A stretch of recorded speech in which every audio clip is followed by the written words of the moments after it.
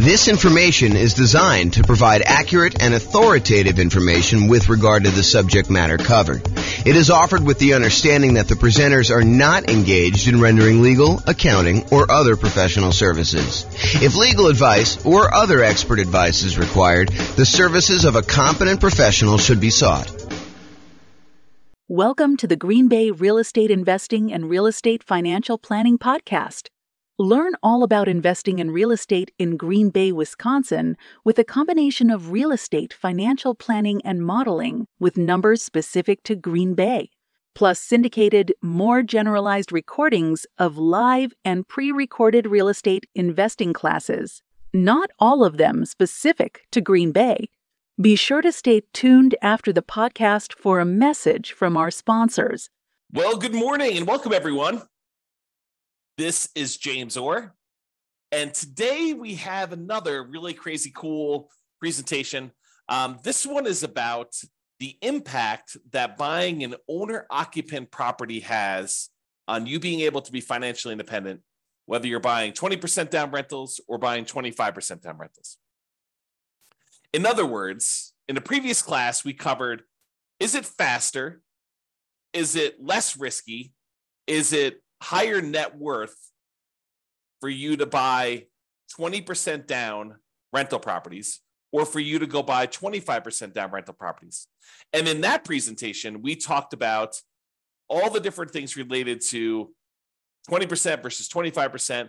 But what we didn't specifically do in that kind of modeling is we did not have you buy an owner-occupant property first. So in this presentation, we have you buying an owner-occupant property with 5% down. Then you go and you buy 20% down or 25% down. And you might be wondering, hey, does buying the owner-occupant property slow you down?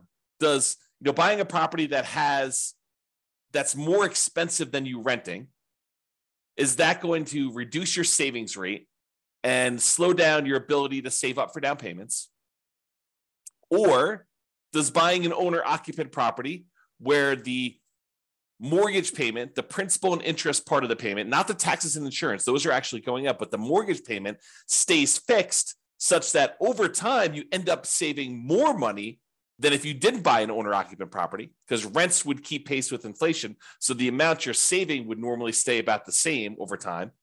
But if you buy an owner-occupant property and you have that mortgage payment be fixed, maybe at the very beginning, it's worse for you. You're saving less.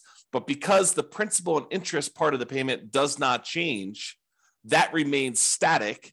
And so over time, the amount that you're able to save to invest in whatever you're investing, in this case, putting 20% down, 25% down to buy rental properties, but it could be stocks, it could be bonds, it could be, Dogecoin, it could be whatever you're investing in, right? Because you'll end up having more to save if you buy this owner-occupant property as time goes on, because you fix in your cost of living expense, part of your cost of living. There's still some that's going up, the taxes and the insurance and the maintenance and all that other stuff on the property, but the mortgage payment is fixed. And the other weird thing about this is at some point, 30 years in the future, if you're getting a 30-year loan, you get rid of that payment completely. Your principal and interest part of your loan goes away because you paid off the loan. So now you're living on taxes and insurance and maintenance on the property. So if you thought before you paid off the property, you needed, let's say, $10,000 a month in order to be financially independent, you needed your passive income from all of your assets to produce $10,000 a month in order for you to be financially independent and cover all of your living expenses, including your housing. But now, let's say, just for argument's sake, $2,000 a month of that no longer needs to happen because you no longer have a mortgage payment. So now you only need $8,000 a month to be financially independent. Well, that's super interesting, because if you were at $9,000 a month in passive income, by paying off your mortgage, you instantly become financially independent. And so whenever you pay off that mortgage, if you were really close to being financially independent, it may be you're there, or it may be that you're really, really close to doing it. So all of these things impact whether you're going to be better off buying an owner-occupant property and putting 20% down, or buying an owner-occupant property and putting 25% down. So what we're going to do today is we're going to look at the difference between putting 20% down and buying rental properties or putting 25% down buying rental properties, but only after we bought a single owner occupant property first. In other classes, we will compare directly head to head, buying an owner occupant and then buying 20% down rentals to buying no owner occupant and buying 20% down rentals. But today we're going to actually do, in both cases, you're buying the owner occupant property and now you're buying either 20% down rentals or 25% down rentals. We're going to see which one of those is going to be faster to financial independence for you, which one is going to be higher net worth for you, and which one will be less risky. So that's what the kind of presentation is about today. So hope you're as excited as I am. Let's begin. So I modeled this in order to tell you which one is better. I modeled this for over 300 US cities. And what I went in there and I basically did is I set up a scenario in our real estate financial planner software that I wrote, and it allows us to go and model if somebody were to make a certain amount of money and they're saving a certain amount of money and they're buying properties that have certain characteristics based on whatever market you're in, and how long it takes you in order to get to the point where your investments actually all the returns from all your investments exceeds your kind of living expenses that you have there. And then we'll figure out how long it takes you to do that. And then we can measure a whole bunch of different things like net worth and time to financial independence and a whole bunch of different risk measurements. And honestly, we could go and look at any of the details. It's like probably 100 different variables that we track, but we'll kind of simplify for this presentation so I don't get too far in the weeds. So I did all those analysis, and then we're summarizing all that analysis. You can, and probably should, drill into the individual city that you're considering doing this in so you can get more details. Okay, so here's the comparison. In both scenarios, whether you're buying 20% down or 25% down, you're buying an owner-occupant property with a 5% down payment to start with, and you're voluntarily paying private mortgage insurance. And if you remember, private mortgage insurance is an insurance that you pay in order to protect the lender because you didn't put 20% down. And we cover that in detail in a lot of other classes, so I'm not going to go into detail on that, but it is something that you are paying so that you can put less than 20% down when you buy the property. That way, if you default, the lender feels protected. And that's one of the conditions they have for you to be able to buy a property with less than 20% down. And then you are going to move into that property because you're buying an owner-occupant property to live in, and you are living in that property forever as part of our model. You are never moving out. You're never buying anything else to replace it.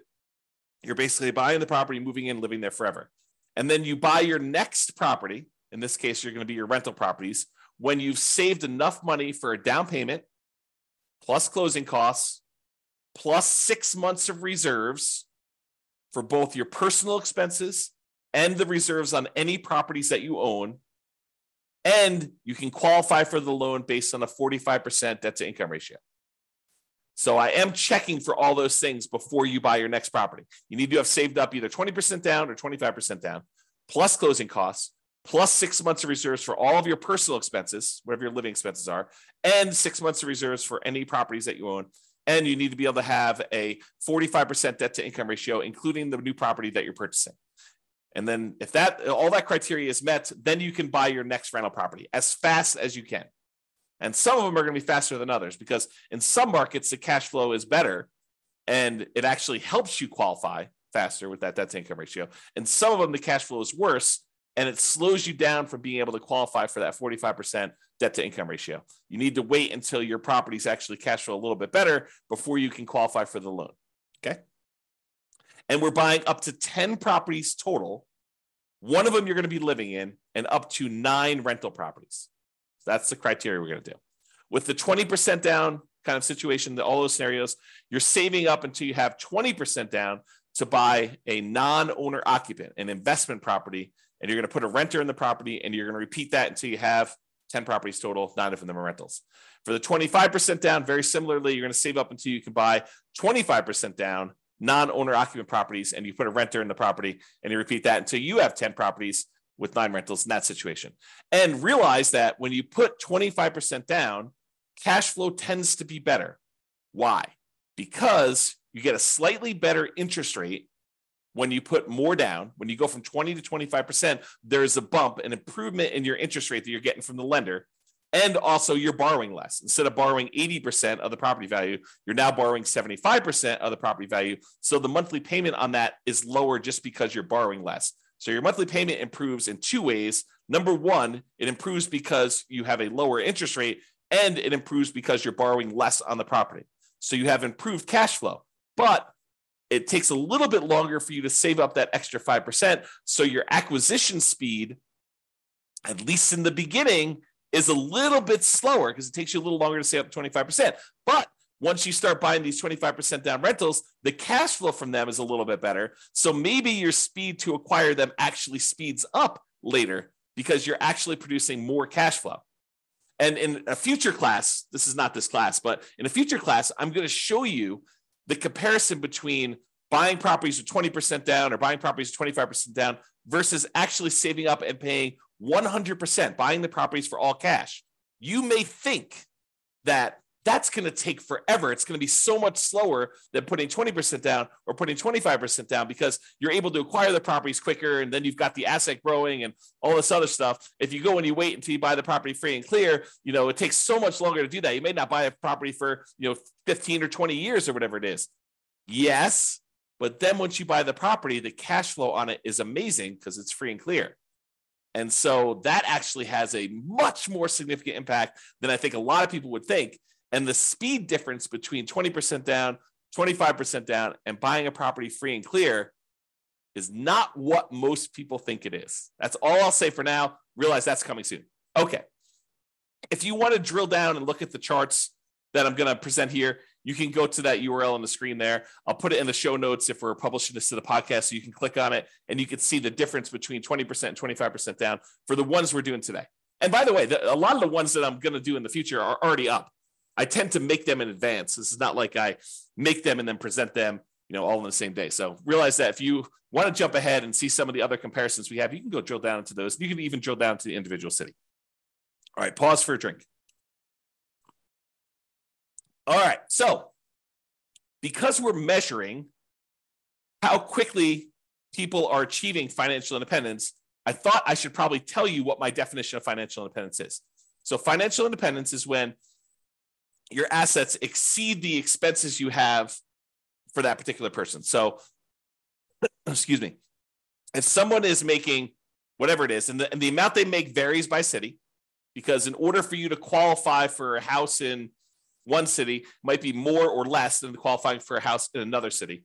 So I do take that into account. I basically set your income to be such that you can afford about a median price house in that marketplace. But then it also means that you need to overcome that higher income. You need to replace that higher income. So you're handicapped. You do make more money so you can actually buy the houses quicker, but then you're also handicapped because you need to make that much more in order to be considered financially independent. Okay, so what does that mean to be financially independent? You need to have income coming in from these 5 sources exceed your minimum expenses. Okay. Number 1 is net positive cash flow from rental properties. You take all of the income from all your rentals. Mostly it's rent, although it could be things like laundry or anything like that. If you've got multifamily, any income you have it, minus all of your expenses, including your vacancy, your principal and interest on your mortgage payment, any taxes, any PMI you have, any insurance, property insurance, any maintenance, any management of the property. So you take all the income minus all the expenses, your net positive cash flow, that counts towards you being financially independent. Plus, any money that you've got sitting on the sideline, whether it's waiting to be a down payment, or you've acquired all your rental properties, now you're just taking all the money and investing it in whatever you're doing, in this case, probably stocks, taking all your money that you have on the side times this safe withdrawal rate. So they talk about the Trinity study being a 4% safe withdrawal rate rule. We'll cover that in future classes. I'm not going to go into it in detail now. But if you had $1 million, you said I could take 4% out safely per year, that's what you believe is true, then you have about $40,000 per year contributing towards you being financially independent using those numbers. Plus 3 sources of passive income: Social Security, which we didn't model here, annuities, which we didn't model here, or any pensions, which we didn't model here. So if you have those 3, those would also contribute to you being financially independent.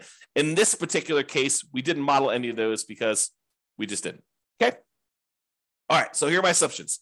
Each city modeling uses their median home price and estimated rents on those properties. So we did not apply any of the 88 strategies we have to improve cash flow. And so we're really handicapping ourselves because we didn't pick a great property to begin with, nor did we actually apply all these different strategies that we have to improve cash flow, different ways to kind of minimize our expenses on the properties and different ways we have to maximize the income we're getting at properties. We didn't do any of those. So this is sort of like a baseline.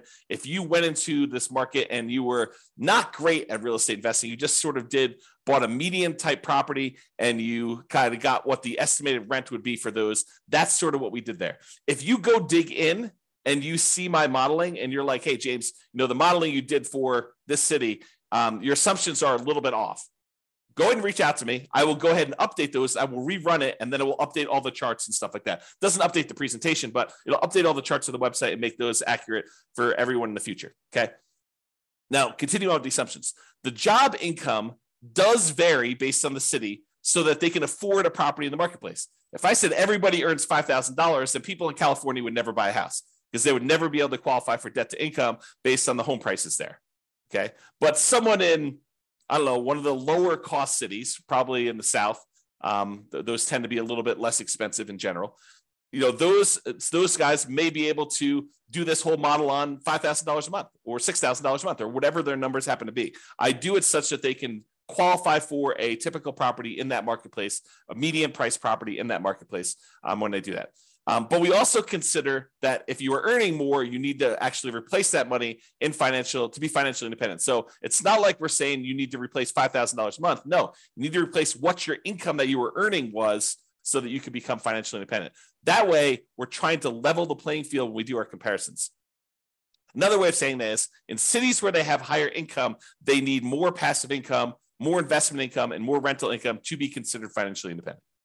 So while a little bit is given to those that earn more is expected for them to become financially independent at the end.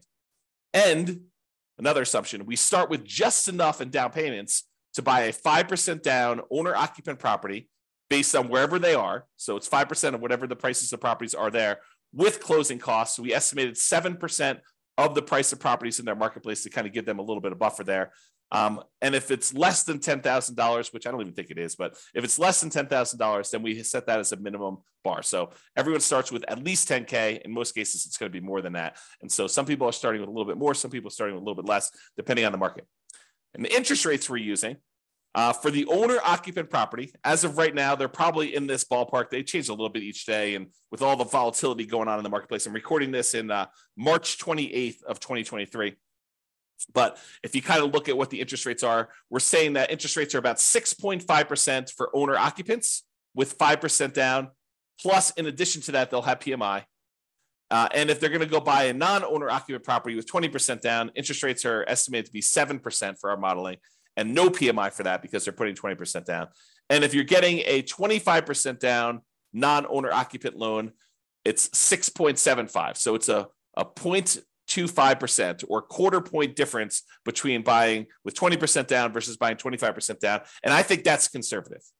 Check with your lender because it varies a little bit each day, but I think that usually it's a little bit more than that. So I'm slightly handicapping the 25% down purchases by not giving the full benefit that they're going to get.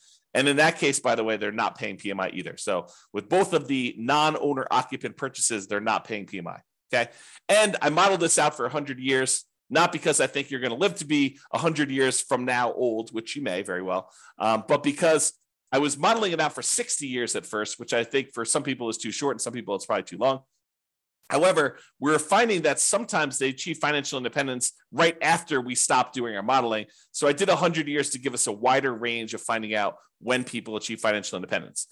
And you can see all of my assumptions in detail if you go to, at least for right now, realestatefinancialplanner.com/model. And you can pick your city and see a ridiculous number of models for your particular city and other cities if you want to see those too, and a whole bunch of comparisons of aggregate data for all the different cities at the same time. All right, so let's jump into the data. Let me take a drink. So financial independence achieved. It turns out that when you buy an owner-occupant property and then you buy 25% down investor properties, you achieve financial independence faster in 216 cities out of 305. So in other words, about 2/3 of the time, it would be faster for you in achieving financial independence in 2/3 of the cities if you put 25% down when you bought your rental properties. If you decided only to put 20% down, it would be faster in about 29 cities, about 10% of the cities. So in 10% of the cases, it was better for you to put 20% down. In 2/3 of the cases, it was better for you to put 25% down. And in 60 cities, about 20%, it didn't matter at all. It was exactly the same. Time to be financially independent. Okay.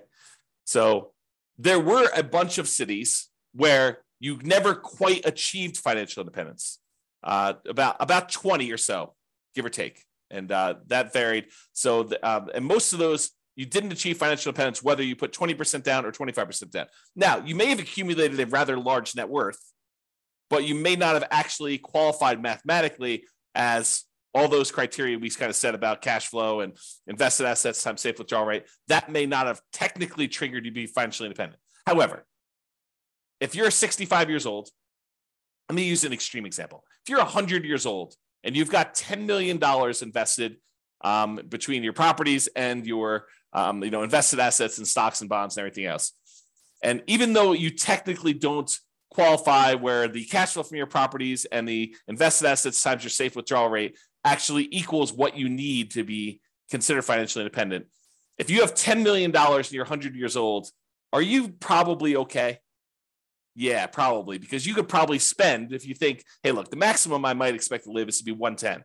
So I could spend $1 million a year and just deplete my assets so that I end up with zero. So technically you could do that. So there may be situations where you have a whole bunch of assets, millions of dollars in net worth, but you technically don't achieve financial independence in the mathematical sense, where the income coming in from the properties and the income coming in from your invested assets times safe withdrawal rate and the pensions and annuities and Social Security, those combined too. But those don't quite make you financially independent. Okay. All right. So this shows you a histogram showing you how many of the cities achieved financial independence broken out by time. And so you can see, like, let's look over here on the low end here. There are some that achieve it in, probably in the 5 year or so range. There's about 5 cities that do that. And it doesn't matter if you put 20% down or 25% down, it's about the same number. The same thing here with this kind of up here when you're in the 8-year rule, kind of like in that general period of time. And then about 10 years, looks like there are some properties where if you put 20% down, you achieve financial independence a little faster compared to 25% down. But what I want to point out to you about this is these look relatively similar to me, except there's this big bump here right after about the 30-year point. What is happening after this 30-year point? What happens after 30 years? You pay off your owner-occupant property because you bought the property with 5% down at the very beginning. Then you started saving for your investment properties. But after 30 years after you buy your owner-occupant property, that thing gets paid off. So a whole bunch of scenarios got to the point where they were financially independent as soon as you paid off this owner-occupant home. So you can see there's a big bump in here from when people pay off their houses. Now, that's not what's doing it for everybody, but it does have a big bump there when that happens. Okay? So you can see that. All right. So what this chart is showing you, it's showing you how many months faster it was to put 25% down or to put 20% down for each individual city. Each city is its own dot. The green ones show where it was better to put 25% down by this number of months, however many months it is away from this zero line. So like this one right here is about 25 months. So it's 25 months faster for this particular city than putting 20% down. So it's about 2 years faster or so for this particular city if you put 25% versus putting 20% down. And this axis shows you how expensive the properties are in that marketplace. So there's this market right here has really, really expensive properties, and it was better for you to put 25% down by about 6 months in that particular case. And you can see how far away they are from this kind of zero line shows you how much better. So I'll make some general statements about this data. When you put 25% down, sometimes it's a lot faster. They're a lot farther away from the zero line. Sometimes they're not, and sometimes they're exactly the same. That's all the ones that are on zero. Okay. But when you look at the ones that are red, the red ones are where 20% down is faster by that many months. There are times when 20% down is faster, but not by that many months. So 25% was quickly behind it if you did that. But there are some times when you put 25% down where it made a huge difference. In this case, it's like 3 years faster for you to put 25% down. Now, if you love your job and everything is amazing and you think this is great, I'm not in a hurry to be financially independent, stop working, which is what happens, by the way, in our modeling. When someone becomes financially independent, we have them stop working. But if you're like, hey, listen, I love my job, I don't care, then does it really matter if it's 3 years faster to be financially independent? Probably not. But what if you hate your job? What if you're like, I can't wait to be done with this. I need to be financially independent. I want to spend time with my family. I want to spend time with my significant other or my kids or my grandkids. And I want time to be able to do what I want to do. Well, then 3 years may be a long time. And, what's the value of knowing that you could be 3 years faster? What kind of value does that add to you if I could show you which strategies are better versus which strategies are worse, which strategies are less risky, which strategies are going to get you there faster, which strategies are going to give you a higher net worth. So I don't know, 3 years could be life-changing. Okay. To be able to buy 3 years of your time back by just being smart about which strategy you use, I don't know, seems pretty important to me. Okay. So you can kind of see the difference there. And you can see that in general, the more expensive the properties, the better off you would be putting 25% down because there are hardly any red dots on the expensive property side. Okay. But there are lots of green dots. So the more expensive your market in general here, the better it would be for you to put 25% down in order to get to financial independence faster. All right, now let's switch to net worth. So for net worth, if you put 25% down, you have a higher net worth at year 40, which is kind of our measuring point, 40 years in the future. You have a higher net worth at year 40 if you put 25% down in 151 of the 305 cities. So about half the time, you'd have a higher net worth by putting 25% down, which may be counterintuitive for a lot of you folks because you're thinking to yourself, hey, I'm putting 20% down. I'm acquiring properties a lot faster, at least at the beginning, because I'm buying the first one faster. Like, hey, if you're rushing to go buy your first 20% down property and you're like, listen, I just got to get in. I got to save up just enough. Now I'm going to buy a property right now, right away. Might be better, depending on what city you're in and the economics of your city, for you to actually wait until you save up that extra 5%. That's what this is saying. It's just the math. Okay. So in 151 cities, it's faster for you to put not faster. You have a higher net worth by putting 25% down. Now, in 138 cities, you'd have a higher net worth if you put 20% down. So a little bit more to put 25% down, a few more cities, but not a huge difference. And 16 cities, it made no difference at all. You have the same net worth regardless. Okay. Now, here's the difference in net worth. This is that chart we showed you before. So it shows you how much better or worse putting 20% or 25% down was in terms of net worth, broken out by price of properties. So how far it is away from zero is how much better it is. The green dots means that 20% down was better, had more dollars. The red dots are where 25% down was better, it had more dollars. So in some cities, by putting 20% down, you had a lot more dollars, millions of dollars more by year 40. However, in other cities, you'd be better off putting 25% down. And the reality is it's not as much better. So the ones where 25% is better, it's not by a lot more money. I mean, some of them are pretty decent, but we're not talking about millions of dollars. We're talking about, I don't know, just eyeballing it, $500,000.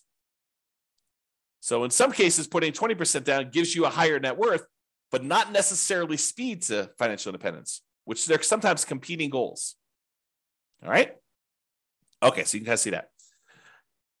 There was only one city where we ran out of money, where you were buying properties that had such negative cash flow that you ended up running out of money, even though we had those 6 months of reserves and 6 months of personal reserves and all those other things. And remember, we didn't apply any of the 88 strategies we have to improve cash flow. There are quite a few things that we could have done to avoid this in real life. We could have bought better properties. We could have bought properties in a market that didn't have this really ugly cash flow. Imagine you're in the market, which I'll tell you what that market is in a second. And maybe part of my assumptions, by the way, too, because I'm not an expert at all these markets. But imagine you're in this market where you have this really, really ugly cash flow. Well, you're not moving into these properties. So technically, you could go pick a slightly better market to invest and buy properties in. You didn't have to buy properties in this market. It's not like you're doing the nomad strategy where you're moving into each property, right? You're only moving into one property. But for all the other investment properties you bought, you don't have to technically invest in that same city. So we could have done that as just a really obvious solution. And there are a whole bunch of other things we could have done to improve the economics of the properties that we're buying. Okay. So in one city, we ran out of money. That city happened to be San Jose, California. And it could be that my assumptions were wrong. Like maybe my estimate of rent on the properties that we said were the median price properties were just off in San Jose. It's definitely a possibility. So if you happen to be in San Jose, please reach out to me and let's go over the assumptions that we used for San Jose and we'll correct those. And then we'll rerun it. And maybe San Jose looks amazing then. I don't know. Okay. So I'm just not familiar with that. All right. So that's all we got there. All the other ones did not run out of money in our modeling. All right. Here's a quick summary. So this shows you, there's two different slides here. One where we look at what the median was. And by median, I mean, we took all the values, let's say for net worth as an example, we lined them up from the smallest net worth to the highest net worth. Then we looked at what the middlemost one was. And we told you what the median, the middlemost number was for net worth. And so, for example, with 20% down, the median, the middlemost net worth was just about $8.9 million. But the median net worth when you put 25% down was about $9.023 million, or a little bit more, about $100,000, $116,000 difference.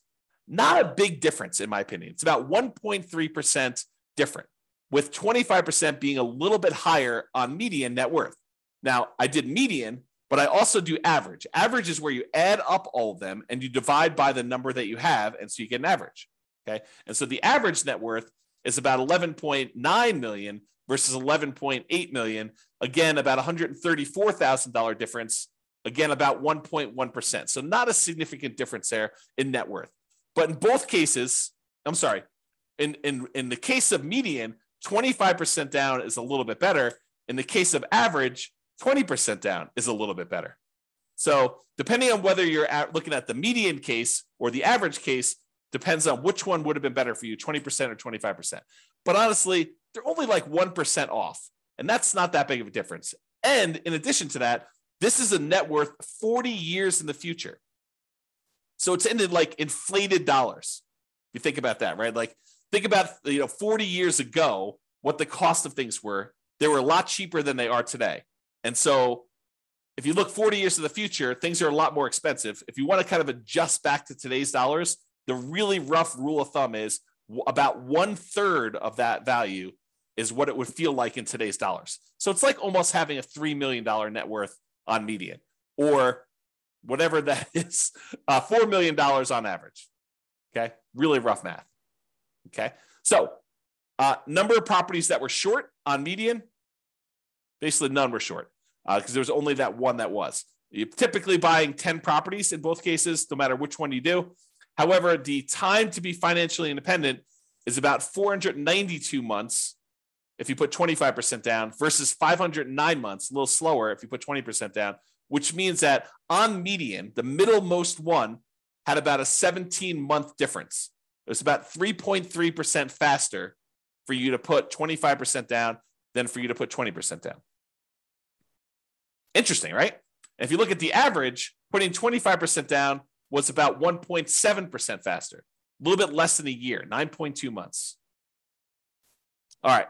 Now, let's look at risk. And I'm not going to go into detail on risk. You can go research this. In fact, I probably need to do several classes on all these different risk measurements. But when you think about all the different ways we could measure risk, like how much could rents drop before we have negative cash flow? Or how much can price drop before we'd have negative equity? Or what is our debt to income ratio? So the number that lenders tend to like to use to see how risky we are before they're willing to approve us for a loan. Or how much debt do we have to the amount of net worth we have, or how much debt do we have to how liquid we are, how much money we have sitting in cash somewhere, or how many months of reserves we have. We talk sometimes about having 6 months of reserves or 12 months of reserves. Well, sometimes you can have lots and lots of months of reserves if you have a large bank account balance, like 700 months of reserves. Okay.